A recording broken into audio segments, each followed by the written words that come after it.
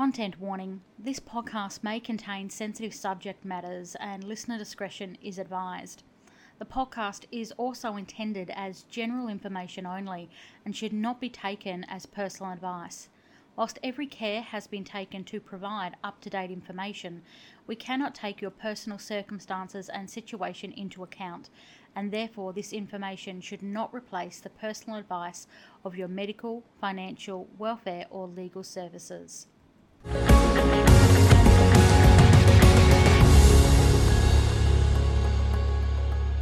Welcome to another episode of Theories of Hope. I'm your host, Beck Howlett, and thanks for having me.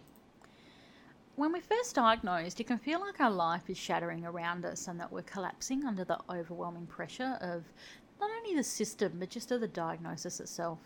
You can feel like all hope is lost, powerless, and just deprived of any joy that you ever thought you'd ever have.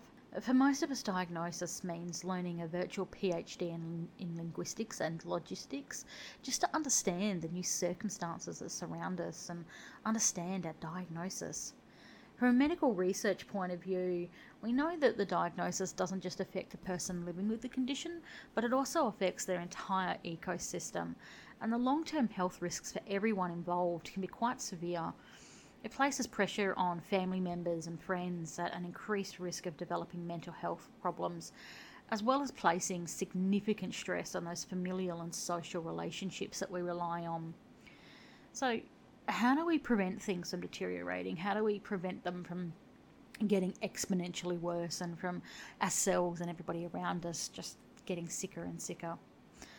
Well, the very first thing you need to do is to cut yourself a break. This is not your fault. You did not do this. You did not cause this. This is not in 1,000 years would you have ever wished this upon yourself.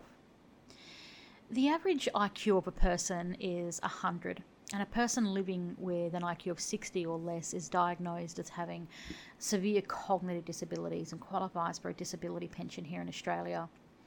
When we're stressed, our IQ diminishes by 50%. So for an average stressed out person, they're functioning with barely the IQ of a diagnosed imbecile. Thus, when I say give yourself a break, it's because I mean it. Because at this moment in time, you need a break more than you need anything else. And you cannot be realistically expected to make sound and rational decisions. Once you've taken a moment to compose yourself, you'll want to organise your support system.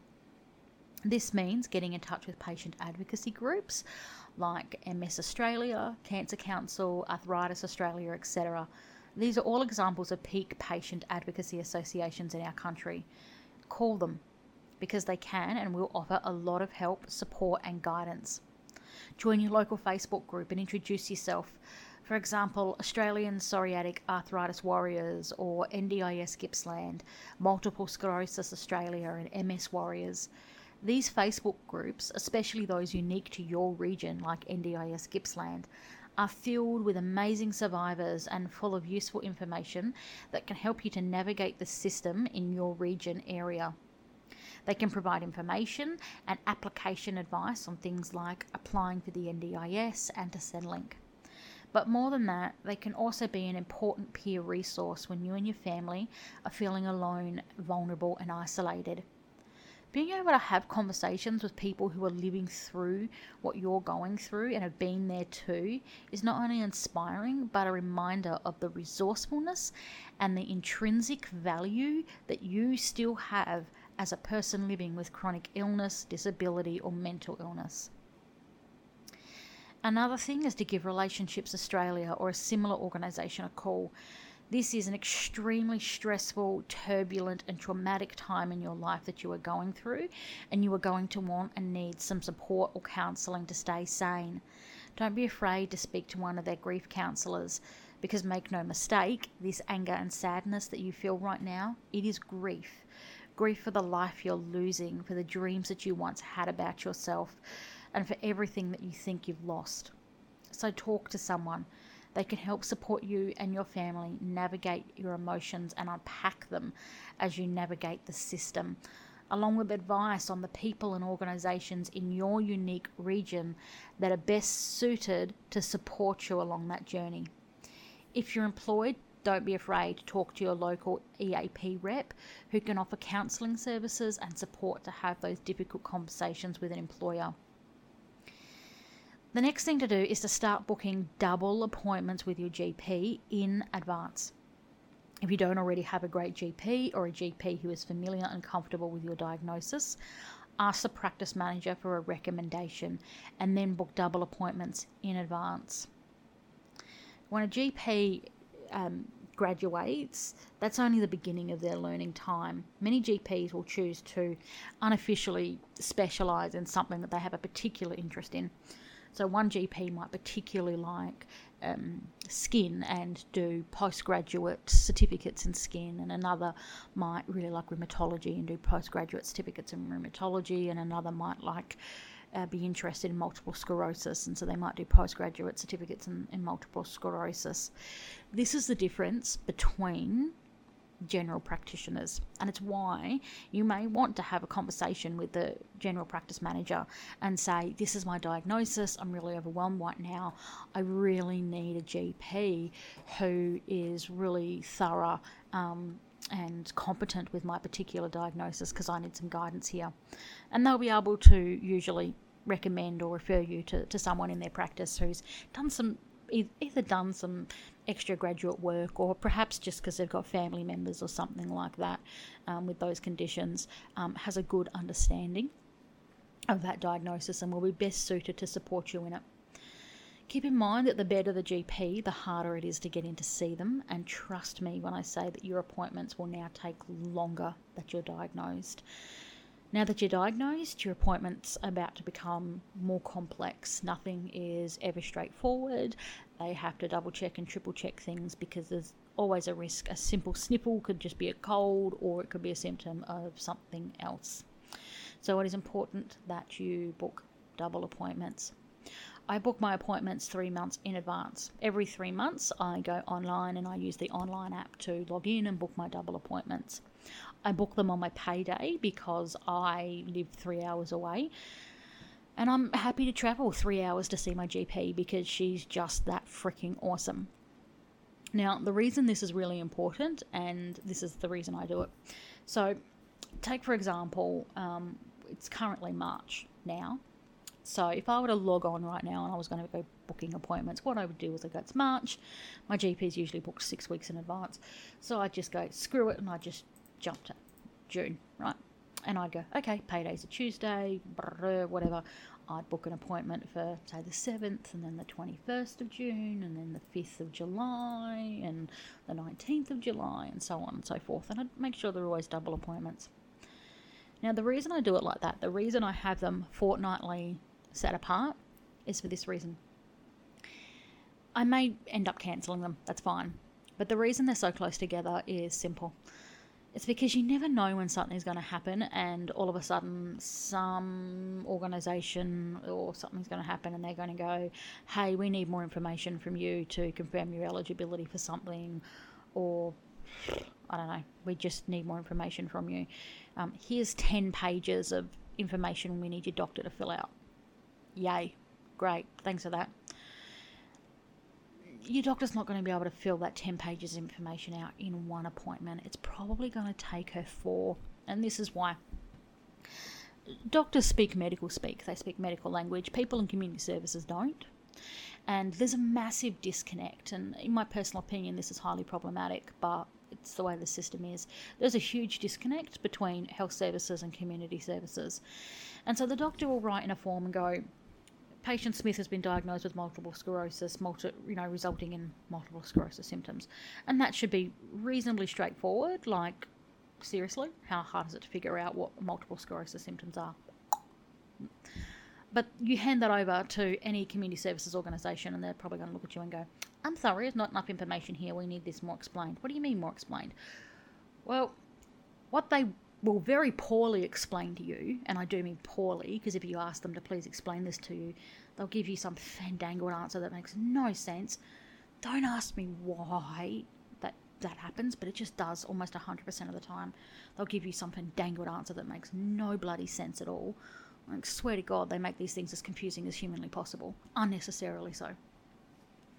Basically, what they want is for your doctor to write a functional example of what your symptoms are, right? So I'm arthritic, right? So for my doctor, they don't just want Becky has arthritis. They need her to go, Becky has arthritis, and as a result of that, she has trouble moving her lower trunk and turning to the left and right. She can move slightly more to the right than she can to the left. She gets neuropathic pain up and down both legs, which is consistent with sciatica and some GI. Sorry, not GI. What's the other bloody major hip joint there? Whatever hip joint issue there. Her therapies have been blah, blah, blah, blah, blah, blah, blah. And we have tried this and this to no avail. She still continues with these symptoms and is unlikely to improve even with existing medication and continued therapies. So they need a really, really detailed explanation. And that is why your doctor's never, ever going to be able to fill that form out in one sitting. It's going to take 4 sittings. And your doctor's going to want to have you there. They're going to want to communicate with you because they're going to want to say to you, okay, I have a form Q230 here. What's the form for? Okay, what you hoping to get out of it? Okay, what do you want me to convey to them? Right. Okay. What's the purpose? Right. Why do we need it? Okay. All right. And then they're going to have a conversation with you because the doctor's not going to remember everything based on every conversation they've ever had with you. So the doctor's going to go, oh, okay, your hip. Remind me again. Yep. And then they might get you to stand up and bend and move just so they can double check a few things to see if things have, gotten better or worse. They'll have a look at their notes on their computer to see how it is so they can marry everything. But again, they still need to be able to have all of that conversation with you. So that form, it's probably going to take 4 visits. And again, if your doctor's at all worth their degree, not necessarily that's an awful way to put it, but if they're reasonably good, they've probably got a 6-week wait list on average. So you want your appointments booked close together because otherwise, if you haven't done that and someone hands you that form and you're like, oh God, I've got to get the form filled out by the doctor, you're going to take it in, they're going to get a quarter of a page done, and then you're going to have to book another appointment in 6 weeks. And then you go on in 6 weeks and they do another quarter. Oh God, still haven't finished. Oh, another appointment, another 6 weeks, and all of a sudden it takes you 3 to 4 months just to get this form finished. And that's no fault of your doctor. It's just the system. It's just the way it is. So this is my advice. Book your appointments 3 months in advance, fortnightly apart, and then just cancel them if you don't need them. I cancel probably 70% of my appointments, but at least they're there. And I know that if anything ever happens, like if I'm running my own business and all of a sudden I just get knocked down, sideswiped by a really gnarly cold or a flu, at least I know, I've got an appointment coming up. I don't have to wait 6 weeks to get in to see my doctor to get the medications that I need, which for me is actually really important because I have really awful lungs. So for me, if that cold turns into a chest infection, I can rapidly go from mild chest infection to pneumonia and in the ICU in about 3 days. So having those appointments constantly there is very, very, very beneficial. It allows me to keep on top of whatever my situation is at that time and at that moment. The next thing to focus on is your actual relationship with your GP. The relationship you have with your GP will be next to the relationship you have with your spouse, will be the next most important relationship you have in your life. Your GP will be your biggest ally, your biggest advocate, and your biggest champion. So you want to invest in a healthy, enriching, and sustainable relationship with them. If you are not happy with your GP, keep searching until you find one who understands you and is easy to communicate. Trust in your doctor's judgment. Do you have a particular doctor that you really admire, for example, because you think they are especially skilled or qualified? Trust me when I say birds of a feather flock together. And the next time you need a high quality recommendation for another good doctor or a healthcare provider, you can go to that best doctor that you really like, because it's highly likely that they're going to know somebody that's brilliant, and they'll be able to recommend someone to you that will act with the same skill and standard and patient advocacy ability that they have. I'll give you an example of this. When I was first diagnosed, as I said, I was misdiagnosed. It took 2 years to get diagnosed. Then I was misdiagnosed for 7 years. It was fucking awful. I don't wish it on anybody. And I kept going back to my doctor at the time, going, help, I'm begging you, help me. Like, I'm suffering here. I'm in excruciating pain. Please help me. And he did not want to know about it. He didn't give a rat's backside. He didn't want to know about it. He was not invested in actually supporting me. He was very, I am the doctor here. I know what's best. As far as he was concerned, I was a mental case, and that was my issue.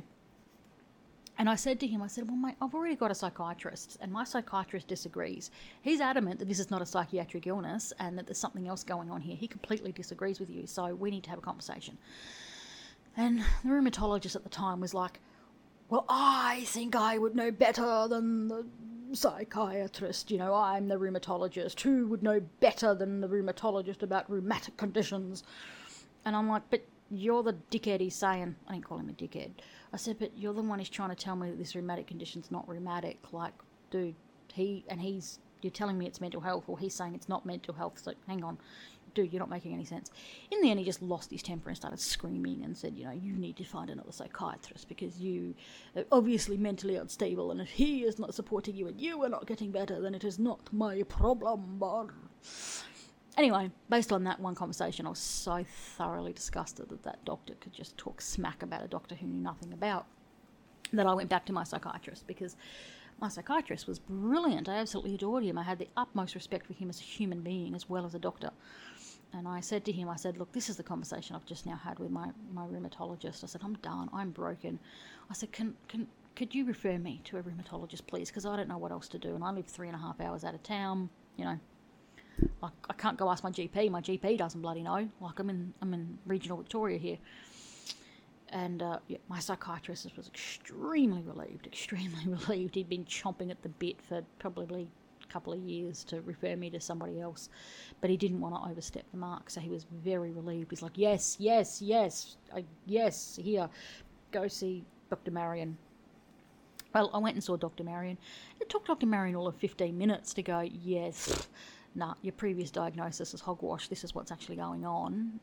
And she did that based entirely on the look of my skeleton and having a look at things, and a functional assessment that she did, and my blood tests and everything else. And so she put me on some medication, and I began to get better. I absolutely began to get better. And from that, I learned that birds of a feather flock together. And so when Dr. Marion retired, I went back to my psychiatrist, and I need another rheumatologist. He goes, yep, here's Dr. Kate. I love Dr. Kate. I think the sun shines out Dr. Kate's ass. Like, she's fucking fabulous. And when I needed a gynecologist, he's like, yep, here we go. There's Len. You know, now I have 5 doctors that I just adore. Like, I just think the sun shines out of all their bums. They're bloody brilliant. They are exceptional at what they do. They're fantastic. They treat me as their equal, not as a subordinate. They happily and healthfully communicate with each other, and they are fantastic. I couldn't ask for a better team. But more to the point, I'm thriving. I am absolutely thriving under the care of doctors who are competent, capable, and know their shit. And all of that was because I decided to test the theory that birds of a feather flock together, and I decided to, trust that one good doctor's judgment and ask him for advice on, who do I see? Who's somebody else that you would actually respect? Because I respect you, so who do you respect? And I've highly benefited from that. Highly benefited. So I cannot overstate. Invest in your relationship with your doctor, because next to your spouse, it's the most important relationship you'll have. They will be your biggest advocates. They will be your biggest champions.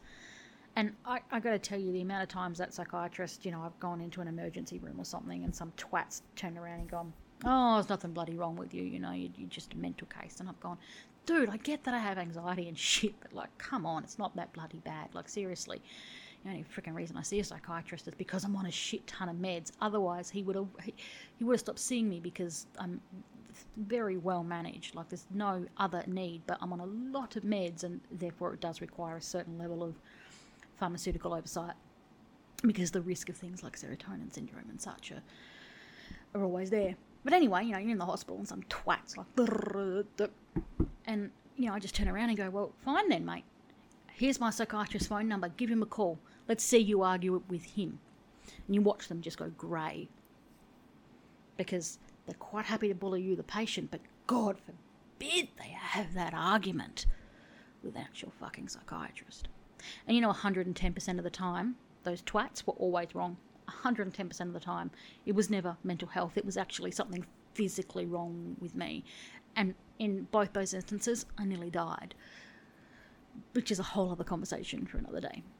But, and I have absolutely seen that psychiatrist tear limbs off of people for devaluing me because, she's a psych patient and he's just gone to absolute town because he won't have it. He will not have it. So when I say your doctor is your champion, he is your best advocate, I mean it. Invest in your relationship with him and trust their judgment. But all of that is based upon the foundation of you need to find a really good one.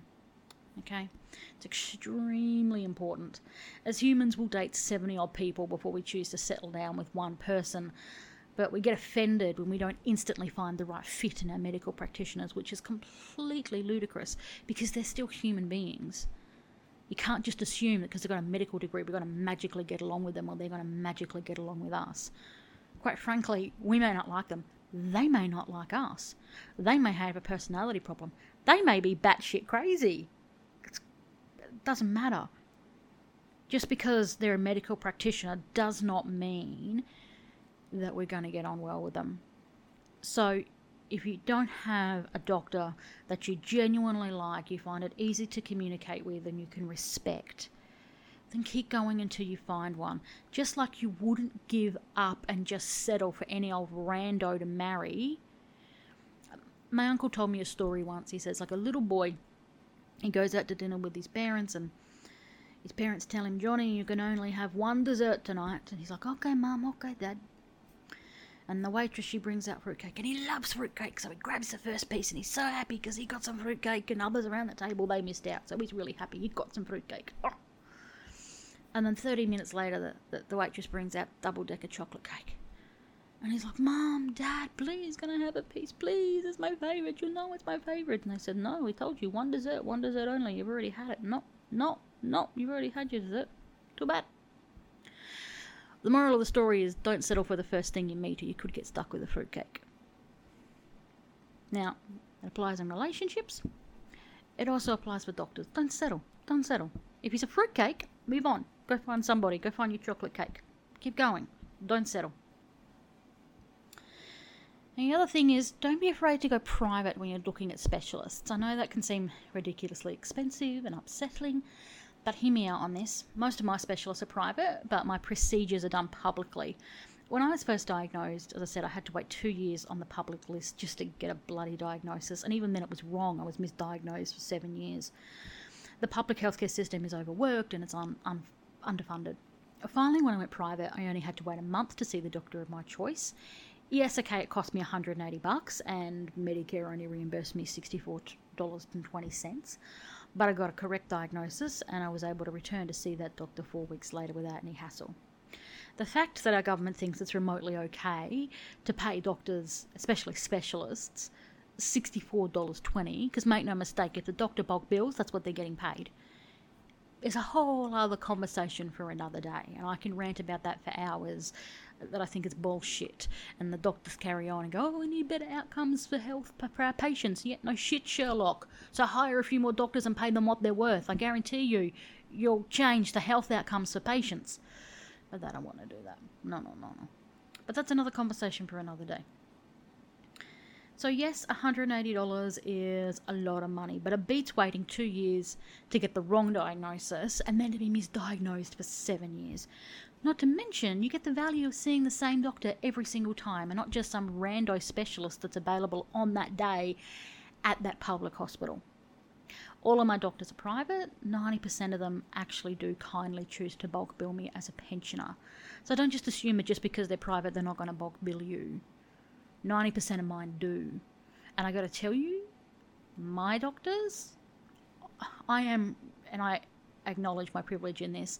You know, that one doctor who referred me to all of my doctors, I later found out I'm ridiculously privileged because my doctors are in a niche of their own. They're extraordinarily good and they're at the absolute bloody top of their field. They could charge over and above and beyond what you would normally charge because they are extraordinary. They have Orders of Australia medals and all sorts of things going on. They're good. But they don't. They choose to bulk bill me anyway because they see me for what I am. They see me, I'm happy to travel. They see everything else and they're like, you know what? I care more about you getting better and getting well than charging you full price. So don't just assume that they won't bulk bill you because some of them may very well do that. Some of them do have that facility. If they can financially afford it, they absolutely will. So 9 of mine do actually choose to bulk bill me. There's only one that can't, and that's because she's simply in a clinic that just doesn't functionally allow that opportunity to bulk bill. But I'm completely okay with that because she's bloody exceptional. So I have zero problems with paying that price. The one thing that is fantastic is that although my doctors are private, they all work in public hospitals. So they operate in public hospitals, I should say. They have private clinics, but if a surgery is required, they do operate in public hospitals if something goes wrong. So I can get that surgery as soon as possible through them, bulk billed at a public hospital. For example, the one time one of my specialists couldn't operate on me at a public hospital, he referred me to the Royal Melbourne Hospital and then strongly advocated for why I needed to be there and to see them. I live 3 hours away, so I was not in the Royal Melbourne's catchment zone, and for that reason alone, they just didn't want to see me. But my specialist advocated strongly that I needed to go there and I needed to be seen by them. And as a result of that, I was able to get my surgery done there and with them, and it was completed within 3 months. Had I used the public healthcare system, I probably would have waited 3 years just to see the specialist and then another 3 years just to get the procedure done. If you are having issues navigating the hospital or the outpatient system, you can also contact a health advocate that is available through your local hospital. Most hospitals offer this service where someone can accompany you to your appointment and ask questions on your behalf, etc. So you don't have to feel alone or overwhelmed navigating the public healthcare system. Also, don't be afraid to reach out to your local community health service and your local council for lifestyle supports and referrals. Some councils and community health services offer community service supports, so domestic help, transport assistance, physical therapies, etc. at a reduced rate. This is especially important for occupational therapy assessments, which they also offer.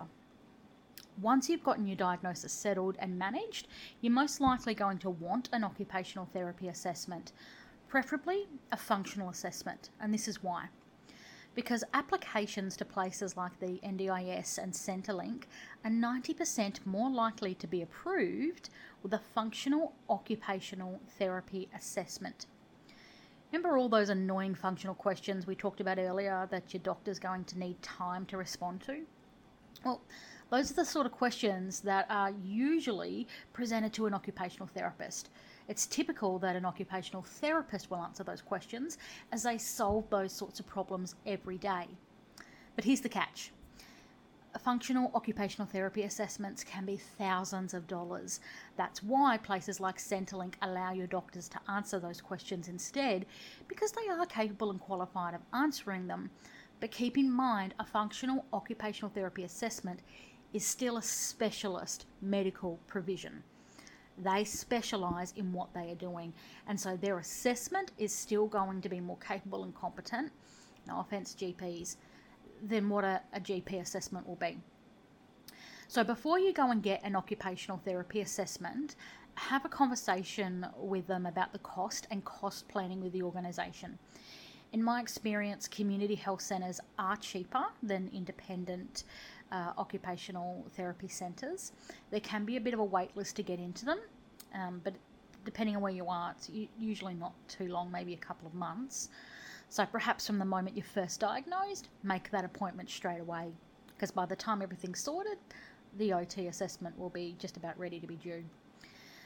But as I said, in my experience, they're a little bit cheaper. And most OTs will gladly work with you and recommend a process.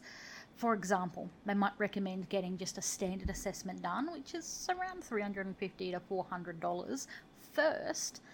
So then you can apply to the NDIS and allow the NDIS to pay the $3,000 for the mental health and vehicle and other assessments.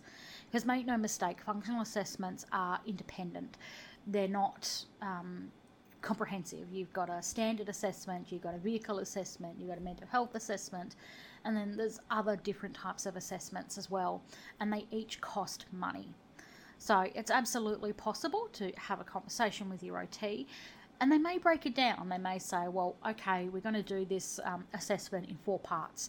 It's $500 altogether, so we'll just charge you $150 here, $150 there, and the remainder here, or something like that. And in doing so, then you can apply. There's a 90% chance that you're more likely to get approved for the NDIS and Centrelink and other things. Same applies for income protection and inside superannuation and different things. Occupational therapy assessments hold a lot of weight. And in my experience, you are much more likely to be approved for things. So they are worth their weight in gold. They're worth the money you spend. Have that conversation with them though, because they can plan it out for you to help you to afford them. And like I said, in a lot of cases, you can get the initial assessment done, a couple of $100, and then another community organisation, the NDIS or something else, can pay for the, it's $2,000 for a mental health assessment. I think it's like $1,500 for a vehicle assessment, and so on and so forth. But have those conversations with them. It's absolutely worth it. And if you're in doubt, ask your GP for a good referral to an occupational therapist. They will usually know of one. Don't be afraid to call and reach out for support to other peak support groups, places like Mental Health Victoria, VMIAC and Tandem. Even if you're not diagnosed with a mental illness, the chances are you or somebody close to you will develop anxiety and depression or some mental illness as a result of the very real trauma that you're currently experiencing. It's a completely natural and normal response to trauma. Also, in response to the Royal Commission into Mental Illness and the federal government's response to COVID, governments are investing a lot of money and resources rolling out new care coordinating services, along with peer support and psychosocial support networks and resources. So reach out to these organisations, especially places like Mental Health Victoria, because these organisations know better than anyone where these new supports are being rolled out and where they will end up and how those services can best support you in your journey. Another place to go to for support is your local financial counsellor or your accountant if you have one, and even Centrelink if you'll be applying for a Centrelink benefit. Now, I'm going to do an entire podcast on this topic shortly, but one of the biggest concerns that people have is, how am I going to pay my bills? Am I eligible for Centrelink? Is my partner or my kids going to become a carer? How can I keep my kids in school and prevent this from affecting my kids? A financial counsellor is a free service here in Australia, and it can help you to prepare for these sorts of struggles. They can assist you with working out whether or not you have income protection inside your superannuation or disability cover and how to apply for it. They can help you figure out if you'll be eligible for Centrelink. If you have bills that are already beginning to pile up, they can act on your behalf and negotiate with your creditors for you to stop those abusive calls. Centrelink also has financial counsellors and social workers who specialise in this kind of support work, so don't be afraid to have a conversation with them. They can help you to work out what your best course of action will be and what supports and services you're going to be eligible for. Last but not least, check in with your family. Make sure that everybody's doing okay and they're communicating clearly about their needs. I'm not going to tell you that this is not going to be a traumatic and a steep learning curve in your life, but with open communication and the right support systems, you and your family will survive. Just remember to keep checking in on each other and reaching out to the support services that I've mentioned here. In our next episode, we're going to discuss how you can actually have those difficult conversations about life and death with the people you love, and estate planning and financial management now that everything has changed. For more information on today's episode, please view www.beckhowlett.com.au. And if someone you know or yourself is struggling with depression or anxiety, please contact Beyond Blue on 1300 22 4636.